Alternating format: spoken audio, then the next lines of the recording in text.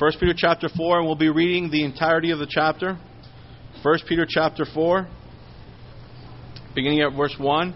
Therefore, since Christ suffered for us in the flesh, arm yourselves also with the same mind, for he who has suffered in the flesh has ceased from sin, that he no longer should live the rest of his time in the flesh for the lust of men, but for the will of God. For we have spent enough of our past lifetime in doing the will of the Gentiles, when we walked in lewdness, lust, drunkenness, revelries, drinking parties, and abominable idolatries.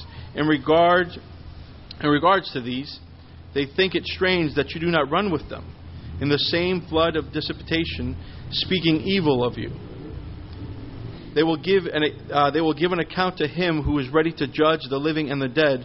For this reason the gospel was preached also to those who are dead, that they might be judged according to men in the flesh, but live according to God in the Spirit. But the end of all things is at hand. Therefore be serious and watchful in your prayers. And above all things have fervent love for one another, for love will cover a multitude of sins. Be hospitable to one another without grumbling. As each one has received gifts and minister it to one another, as good stewards of the manifold grace of God.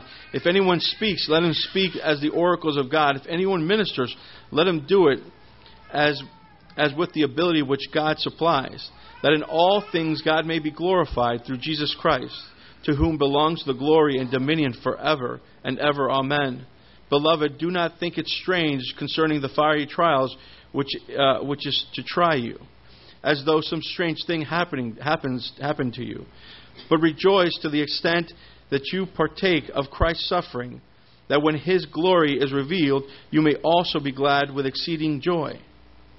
If you are reproached for the name of Christ, blessed are you. For the Spirit of glory and of God rests upon you. On their part, He is blasphemed, but on your part, He is glorified. But let none of you suffer as murderer, a thief, an evildoer, or a busybody in other people's matters. Yet if anyone suffers as a Christian, let him not be ashamed, but let him glorify God in this manner. For the time has come for judgment to begin at the house of God, and if it begins with us first, what will be the end of those who do not obey the gospel of God? Now, if the righteous one is scarcely saved, where will the ungodly and the sinner appear? Therefore, let those who suffer according to the will of God commit their souls to Him in doing good, as to a faithful Creator. Our brother Humphreys.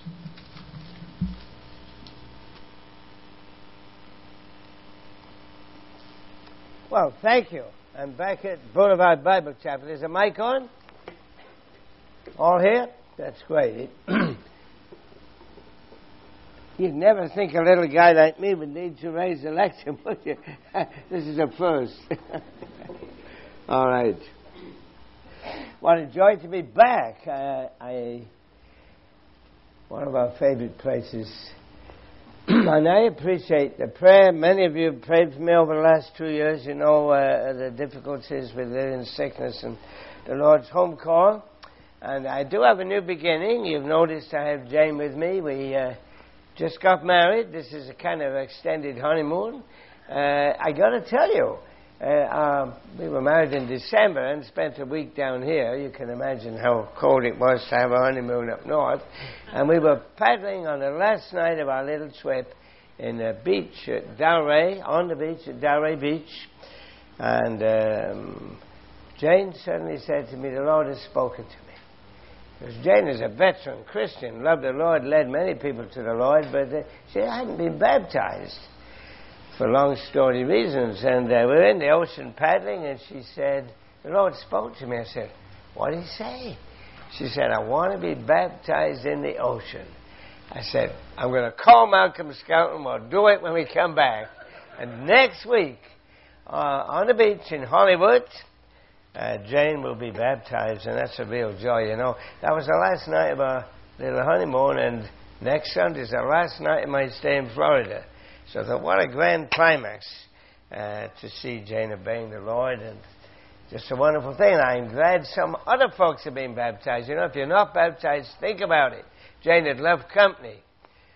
This is a step of faith. She can't swim. She's afraid of water. And in fact, I said, well, if I baptize you, you'll be buried with Christ, but not raised with Christ. So I'm glad you got some good, strong brethren here.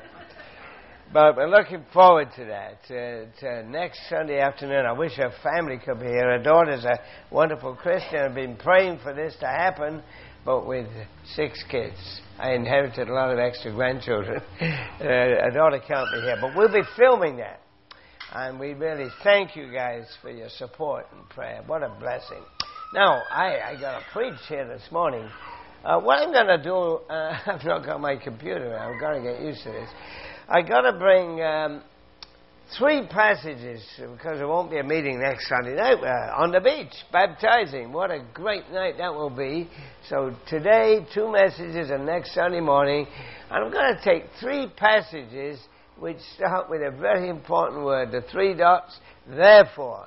We're going to look at 1 Peter 4 this morning, Romans 12 tonight, and Hebrews 12 next week. All passages that start with that important therefore. The passages that answer this question, we learn a lot of theology, we learn about the Lord Jesus, but the question is, so what? What, pardon me, what difference is this going to make in our lives? So it's very practical stuff.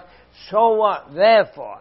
And this morning, I want to talk about triumphing in trouble, and we'll look at this whole chapter. It's 19 verses, but we're going to look at them, and we're just praying that God would speak as we talk about the first therefore, 1 Peter 4. And let's just pray that that will happen.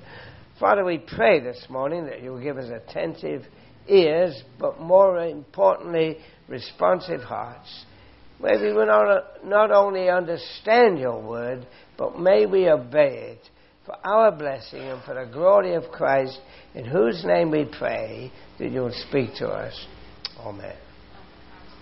Very important to know that God speaks through his word. Whatever I say, that's the important thing.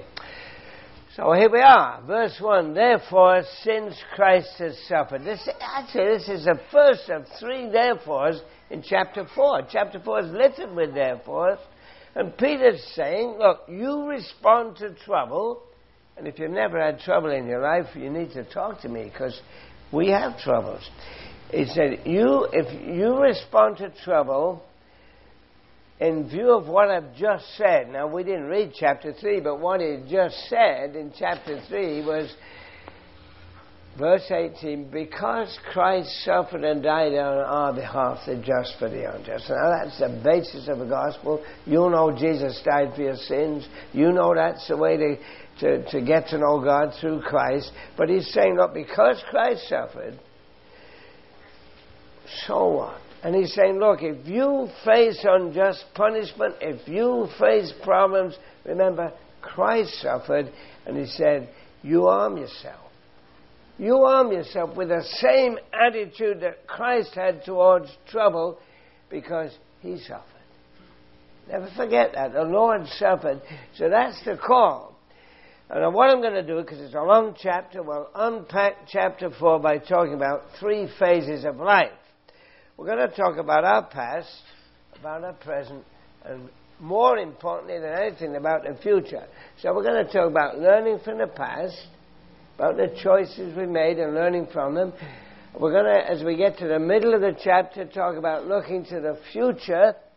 And then, of course, we want to remember that we have to live in the present.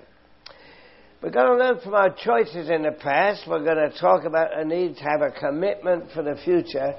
And, of course, we're going to realize the reality of life is we live in conflict. And that's a key theme of the chapter. So we'll get into all that. Let's start the chapter.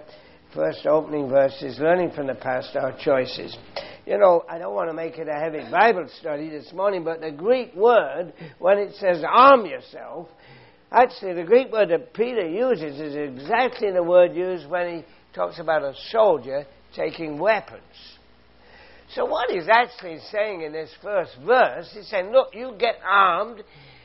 This is a call to be prepared for trouble, like a soldier on duty. When your troops were in Afghanistan, some Canadians there, they were ready for big trouble. They were armed. That's what soldiers do. And Peter's using that word, and he means, look, you, if you're a believing Christian, if you're a born-again believer, you have to live in a specially disciplined way, like a soldier. Jane's background was in the Salvation Army, and she's reminded me a few times about the need to be soldiers of the cross. That's exactly what he said. You've got to remember, and that's why Peter said, arm yourself, that the reality of the Christian life is that it's spiritual warfare. That's what he's talking about. The Christian life requires you to be armed for spiritual warfare. And Peter elaborates that. He said, look, the reaction of people, the ordinary secular world, the guys you meet next week, to your lifestyle choices, he spells it out in verse 4. He said, they'll think it's strange that you don't plunge with them into the same reckless and wild living, and they'll heap abuse on you. Now, if you're a faithful Christian, you've probably known that some of your friends and colleagues say, you're rather strange, you won't do this stuff, and sometimes they respond with respect, but you know what Peter's talking about. Of course, that's not surprising. Remember the Lord Jesus, Isaiah 53, he was despised. He was rejected of men. I mean, you're following a Lord who himself knew that. So that's the backdrop. It's like spiritual warfare. The Word of God is the truth, but we are engaged in a culture where there's all kinds of lies. And Scripture gives these lurid pictures of that. But it is just a reminder that we have to live in a special way. We're called, if you're a believer, you're called to live in a way that makes you different. You can't live like everybody else. In fact, you should be identifiable, singled out from the crowd. I mean, if you saw a soldier in this street, you'd notice. More commonly, you'd see a policeman. And Peter's saying, you've got to be like that. You know, I come from England. We're taking Jane on her first trip to London this summer, where the policeman, this guy's falling asleep on the job, but the policeman alone like that, you would notice that guy. If I came in dressed like that, you say, why do you come in your police uniform? Because they wouldn't have me, I'm too short. You know what I'm saying? You're distinctive, right? I got to tell you a story that came from Britain. I love this story about a young police officer. He was taking his final exam at the Hendon Police College in North London, where I used to live, as you can tell from my accent. And I've got to read you the exam question. It's a really long question, so you've got to be ready for this. Imagine you're taking a police final exam. And it said you're on patrol in outer London when an explosion occurs in a gas main in a nearby street. On investigation, you find that a large hole has been blown in the sidewalk and there's an overturned van lying nearby. Inside the van, there's a strong smell of alcohol. Both occupants, a man and a woman, are injured, and you recognize the woman as the wife of your divisional inspector who is at present away in the United States. A passing motorist stops to offer you assistance, and you realize he's a man wanted for armed robbery. Suddenly, a man runs out of a nearby house shouting, "My wife's expecting a baby, and the shock of the explosion has made the birth imminent." Another man's crying for help. He's been blown into an adjacent river by the explosion, and he can't swim. Bearing in mind the provisions of the Mental Health Act, described in a few words what actions you would take. There's a question. This officer thought for a few minutes, and he picked up his pen, and this is what he wrote. He said, "I'd take off my uniform and mingle with the crowd."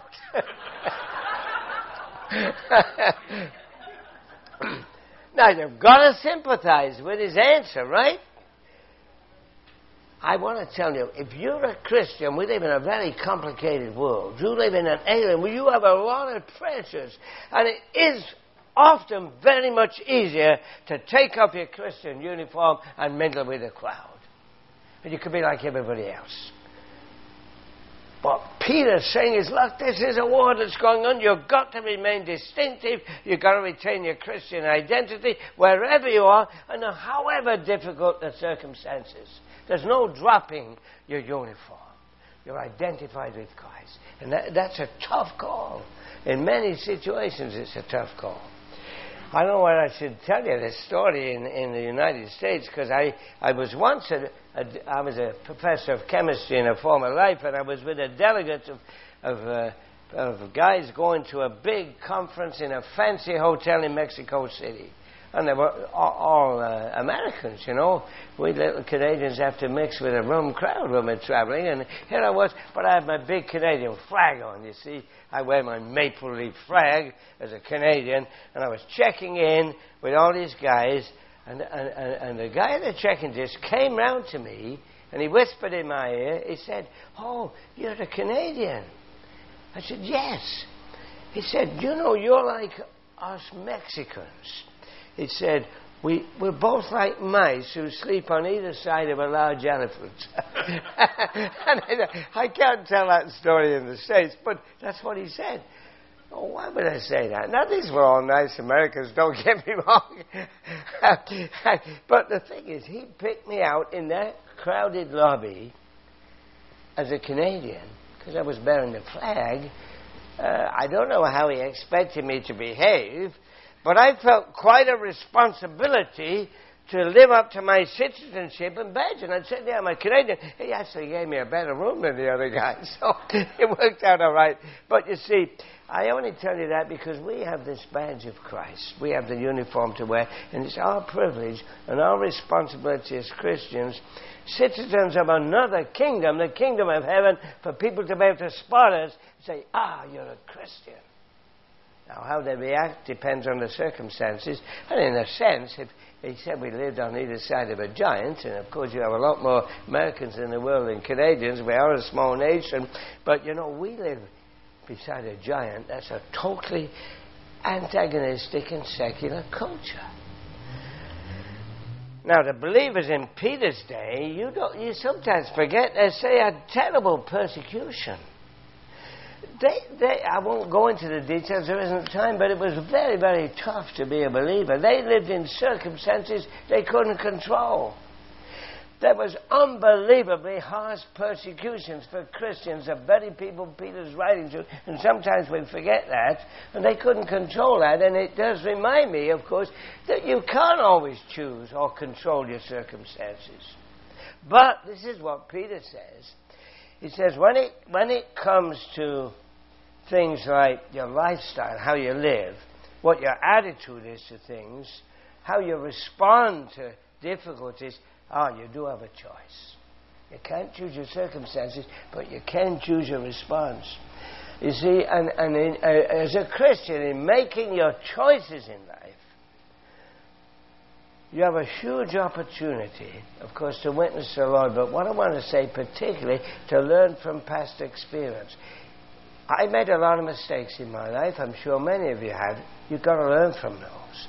And that's why Peter said, look what he says in verse 2. He said, you don't have to live the rest of your life for evil human desires, but for the will of God. And then he says in verse 3, he said, you have spent enough time in the past doing what pagans choose to do. Isn't that amazing? He said, look, you've spent enough time in that. You don't have to live like that. He said you can make a choice. And choice is always personal. You see, people that choose to live in the way that Peter describes in verse 3, is an awful description of a sinful life of debauchery in verse 3. Why do they choose that? Well, they often choose it in order to fill an annoying void. If you've got a spiritually empty life, what are you going to do?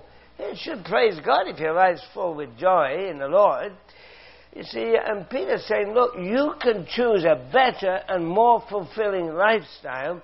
You can live in what he describes in verse 2 as the will of God. So you can live like verse 3, or you can live in the will of God. And you can do that because, of course, Jesus Christ, if you know him as a Savior, takes away the emptiness and the despair, and he replaces it with joy and hope. That's what we testified about. We said we're full of joy and hope, and because we've made a choice for something better. And in your witness, always stress the joy and hope you have in Christ. And I hope verse 3 will challenge you this morning. Peter says, you have spent enough time doing what pagans choose to do. You see, it's so important in life that we, like Peter, you think about Peter. You learn from past experiences. On the front of your bulletin, there's a story of Peter's recovery from Sid Holzberg.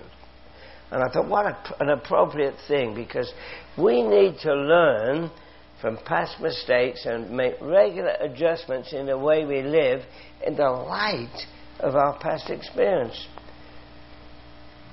Peter must have thought so often about his denial of the Lord. What a lesson.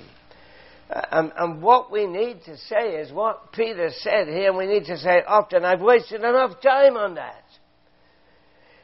He knew better than anyone, because of his denial and restoration, that healthy, productive, spiritual living depends on learning from past experience.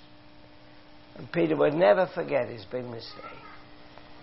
Not that we dwell on them, but we learn from them. You know, I read about an incident in the very early years of the history of IBM, which was once a much more powerful industry than it is today. But one of the executives at IBM made a very drastic error of judgment, and it cost the company $50,000, and in those days that was a sizable sum.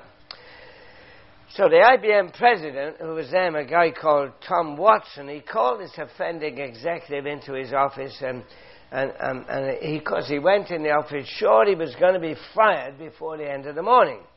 And Watson walked the executive through his mistake in great detail. He asked what led to the error. He asked how it could be avoided. And this unhappy employee finally said, look, this is like slow torture. Why don't you just get it over with and fire me? And Watson said, fire you? I've just spent $50,000 educating you. He said, we learn most from our biggest mistakes.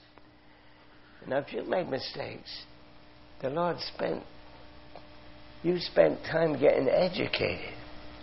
And the choices made by people who live like those described in verse 3, they're made without any realization of the consequences of their dangerous and dead-end lifestyle, but you as a Christian know better.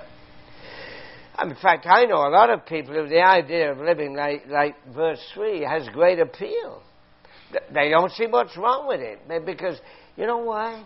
They have no proper basis for judging what is right and what is wrong, what's the right choice, what leads to a really satisfactory life. But if you believe the Bible, you've got it. You see, we have an objective moral code. We have a basis for the choices we make, and that's God's revealed will. You know what God wants. Jesus showed us that. I think 1 Corinthians 2:14 said, the natural man who doesn't know Jesus does not accept the things of the Spirit, but you know better. People who don't recognize an objective moral code that they should always follow, of course, live in a very different way. In fact, interestingly enough, of course, people have said there's no moral basis for decisions, react in a very interesting way when they've been wronged. I saw this cartoon recently. Little guy says, Grandma, Roscoe stole my cookie. Poor Roscoe the dog. Oh, she said, actually, dear, dogs can't really steal. To do that, you have to possess a moral and legal code like ours, which they don't. He said, well, he ate your watch, too. He said, you rotten little thief. You see how she changed the tone when it hit home. We all know there's such a thing as that. We have a moral code. We have a reliable way of checking our choices. If you make choices, you can check them out because, well, you've got the Word of God. And the people described in verse 3, they're like the guy. I came across a guy who wrote a poem to show the problems of spell checking on computers, of course. And read this poem he wrote. He said, to write with care is quite a feat of which one should be proud. And we must do the best we can so flaws are not allowed. And now because my spelling is checked with such great flair that there are no faults within my sight, of none I am aware. Now we put that through the spell checker on the computer. Microsoft Office, not a spelling mistake. Not a spelling mistake. But what a crazy basis for judging whether it's right. You see, we have the right basis for judging whether we're making mistakes. All that stuff passed the computer spell checker, but you've got a checker. That's what the Word of God is. The guy that wrote that said, I'm convinced there's nothing wrong with this because my Microsoft Word spell checker didn't find a mistake. You're a Christian. You have a reliable way of judging whether you have made mistakes in life. God's Word is a perceptive, infallible checker that shows us when something's wrong. And you've got to go to it to find out. You see, and more than that, what the Word does is not only tells us what's wrong, but it tells us what is right. And you can assess your choices in life in the light of God's will, and that's revealed in God's Word. And I want to tell you this, the Word is more than a checker of mistakes. It's a corrector of mistakes. Come across little verses in your readings. And the other morning I came across we're hidden away in Psalm 119 with this, I'm a stranger on the earth, and that's what Peter talks about in his epistle. Being aliens and strangers, he said, don't hide your commands from me. And God hasn't done. He's made it clear. And we need to understand that the choice to live differently is yours to make, but it has consequences. But what Peter's saying, the consequences are not just for life now, but they're for eternity. Look what verse 5 says. Verse 5 says, but they will have to give an account to him who is ready to judge both the living and the dead. That's the consequence. Eternal. I might just mention, it's a difficult verse in verse 6. I was going to skip it over, but you guys are diligent Bible studies. That phrase in verse 6, those who are dead, funny little verse in many ways, but it refers to Christian believers who've died. The gospel has been preached to them, they become Christians, and as a result of that, they've been judged according to men while they were on earth. This judgment was in the form of persecution because of their Christian testimony. Those Christians died. Many of them were martyrs. And of course, in their eternal state, they're serving the Lord in the future life. So it's not that difficult a verse, but I won't spend a lot of time on it now. But I do want to just pause on verses 5 and 6 because they bring us into the second great emphasis in this chapter. Yes, we have to learn from the past, but we have to look to the future. You see, because learning from the past helps us to determine our lifestyle choices, but looking to the future, that helps us evaluate our life's commitment. You see, look, you can never know what direction to move in life if you don't project into the future. You have to think, when I was alone without Vivian, 2 years lonely there, I had to think what my future was. I'm a guy who can't cook and talks to the fridge for company. And I projected the future and prayed, and Jane came into my life, and it's a new beginning, you see. And and it's so important in life. And here we go on. There's another therefore in verse 7. But look, before another therefore in verse 7, Peter suddenly says, talking about the future, he said, the end of all things is near. Now, I have to do a little bit of Bible study again. That the Greek term he uses for end, that he uses there, it doesn't mean everything's finished. Sees nothing. The term he used means consummation. It means fulfillment. It means realization, not termination, not cessation. So Peter's saying, look, you evaluate your commitment to do things, the things that follow that, therefore, keeping in mind that there'll be a consummation, that life comes to a fulfillment. Keep the fulfillment of things in mind. And it's very practical. In these verses, it gives us 4 things to do while you're waiting for the Lord. bring things to a conclusion, or your life to end. What are you going to do in a Christian life? Well, there's very good, very practical list. There's 2 devotional things. Verse 7, pray thoughtfully. Verse 8, love deeply. That's 2 important things. You pray, not just pray, but pray thoughtfully. Not just love, but love deeply. They're devotional things, but there's 2 practical things. He said, you entertain gladly. Jane tells me already, someone said, do you want to come to my house? She said, no, I want to go home. But there's an open spirit here. This is what Peter's asking for. Very practical, and you serve effectively. Now, tonight I'm going to talk about how to serve effectively from Romans 12, so I won't need to dwell on that. I was told you preached till 15:15, Malcolm, so we're just warming up here, but I'll talk about serving effectively tonight. But we got to, let's just review those verses. Verse 7, be clear-minded and self-controlled so you can pray.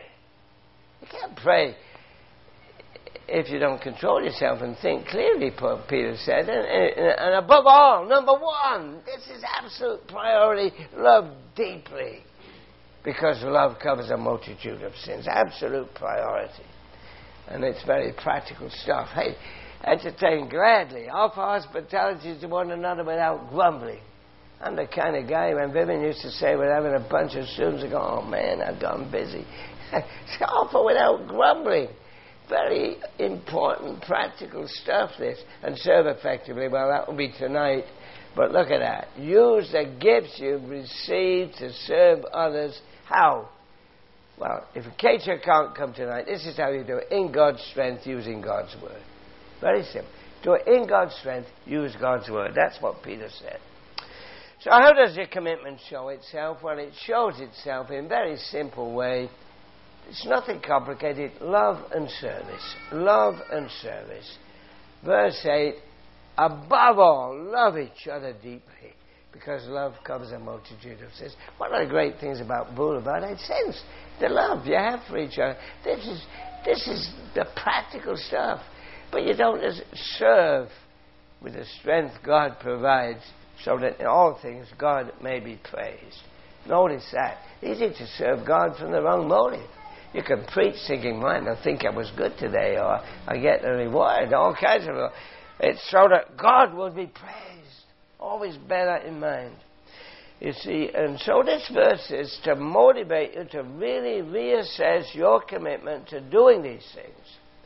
Looking to the future, when God's great plans will be consummated and He calls you to account. The Bible is very clear about accountability. Peter talks about it. He says there will be a consummation of all things. I got to tell you, what he's referring to here is the fact that with the return of Christ, God's purposes for all humanity will be realized. Now, he says, an interesting phrase, he said it's near at hand.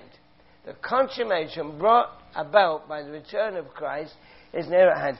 What he reminds us of, it could happen any moment. Now, of course, you say, well, 2,000 years have passed. But you see, Christians are called to live with an attitude of anticipation, expectancy with respect to Christ's return. There's nothing that needs to be fulfilled before Christ returns. And a true expectation of Christ's return is a great motivator. It would cause you to constantly review your commitment to serve the Lord in the way these verses describe. Now, people make mistakes of this. Do you remember 2 or 3 years ago, these billboards were all over in the U.S. Judgment Day is coming, May the 21st, 2011. God hasn't chosen to tell us when Christ will come, and He's done that for very good reason. Forget those billboards. If you knew Christ wasn't coming soon, you could become complacent about your commitment. On the other hand, if you knew for sure that Christ was coming almost immediately, then regular productive life would give way to unreasonable behavior and panic. If I could tell you it's next Wednesday for sure, your life wouldn't be the same Monday, Tuesday. But you see, what Peter's saying, no, you've got to expect His possible return soon, and that will eliminate all these extreme reactions. You can live a joyful, productive, life in expectancy and constant readiness. And that's what he's saying. And he's called us to remember that at that moment you'll be accountable for your lifestyle, because when Jesus Christ does come, it says in verse 5, he'll come to judge. He'll call us to account. Now, I'm a retired professor, so I'm all for exams, accountability. And Jesus said you're accountable. Well, we can't talk much about it, but the list of things you have to do while you're waiting and looking, it's bracketed by those two important phrases. Verse 7, the end of all things is near. You've got to believe that today. And to him be glory forever and ever. The real motivation. And it's really that latter phrase that reminds us that the end of all things is really the beginning of God's eternal program. Because forever and ever, God will be glorified. I don't think it ends with your life. That's only the beginning. And so we have this call to take an eternal perspective in making our choices in life. Because our choices in life have got to reflect our commitment to Christ. And it's so important. We're going to talk about it more tonight. How should I serve the Lord? And you've got it there in verse 11 all over again. Serve in his strength. Serve with only one purpose, to bring praise to God through Jesus Christ. And verse 10 is very important.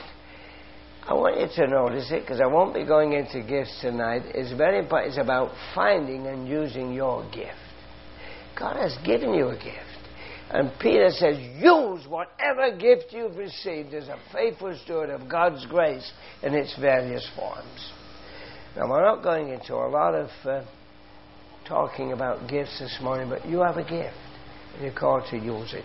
And it sometimes takes effort to discover it. You know, I don't know whether you've seen that commercial of a little guy trying to hit the baseball and he keeps missing it.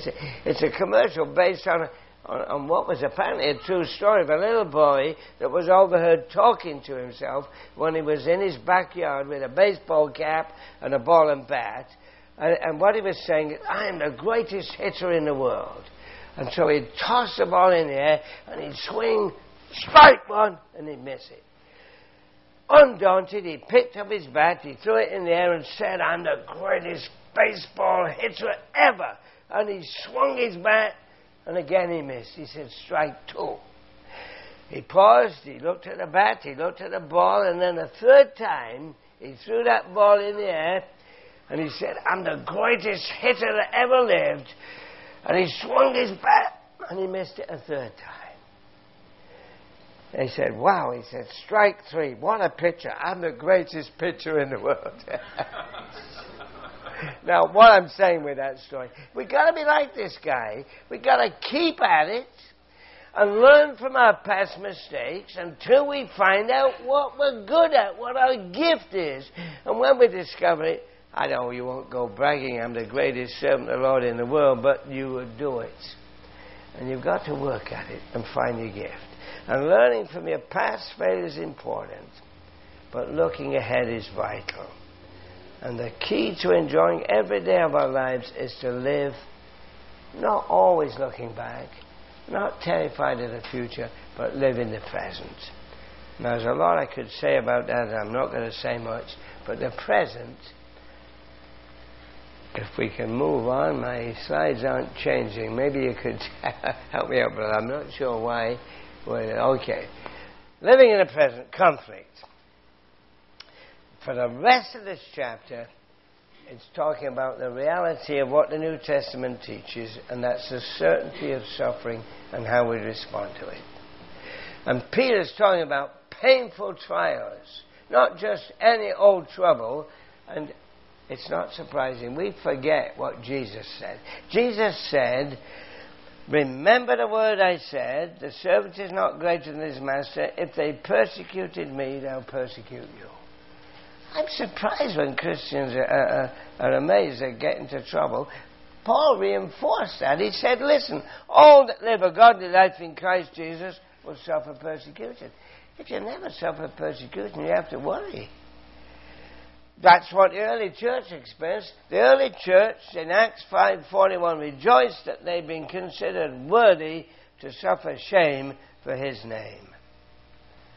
Now, persecution is a reality today. I'm not going through all these statistics, but more Christians are martyred in the 20th century than the last 1900 years. They say there are 26 million documented cases of Christian martyrdom in the last 100 years. I don't want to go through all these stats, so we'll just skip them, and I want to skip that. And just remind you that we live in a troubled world, and say this, that Peter said you can rejoice in persecution and conflict. Why? Because you're blessed.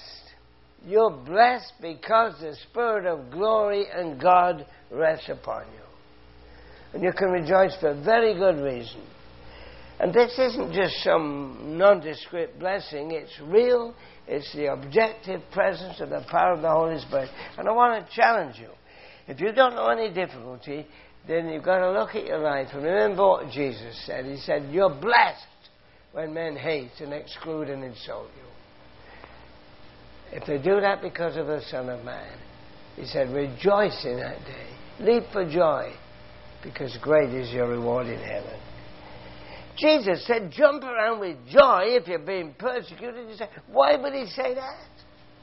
Because looking to the future, your reward in heaven.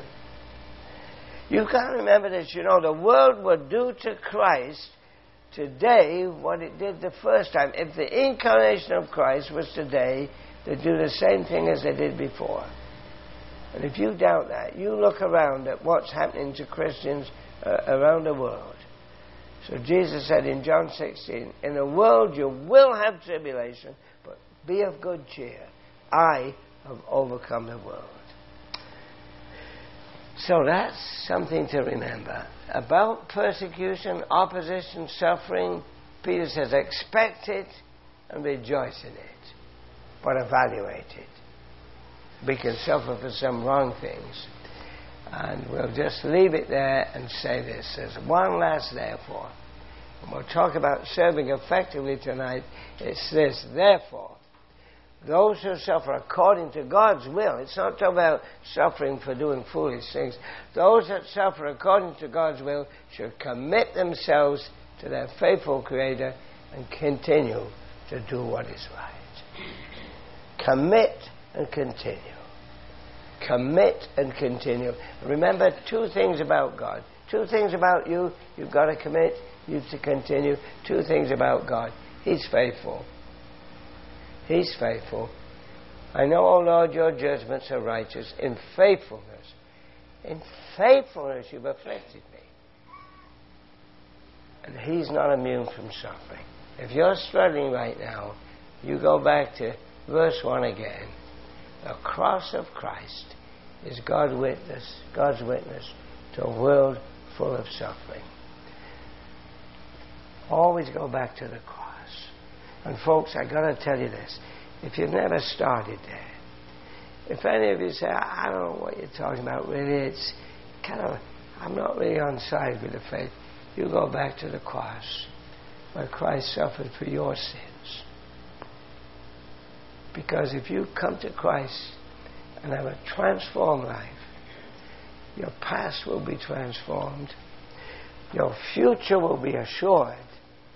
And I got to tell you, your present will be wonderful. This has not been a gospel message. I think there could be someone here who's not a Christian. That's the most important thing. Talk to Malcolm or me or one of the others and come to that beginning. And for most of you, almost all of you are Christians. Of course, don't live in the past. Learn from it. Don't be terrified of the coming of the Lord, but be ready for it. And live in the present in conflict and rejoice in it because of these promises. May God help you to do it. No time for a hymn, I guess. Let's just pray. But God bless you, and tonight I'll tell you how to serve the Lord effectively. Now, to him who's able to keep you from falling and to prevent and present you before his glorious presence without fault and with great joy, to the only God our Saviour, be glory, majesty, power, and authority through Jesus Christ our Lord, before all ages, now and evermore.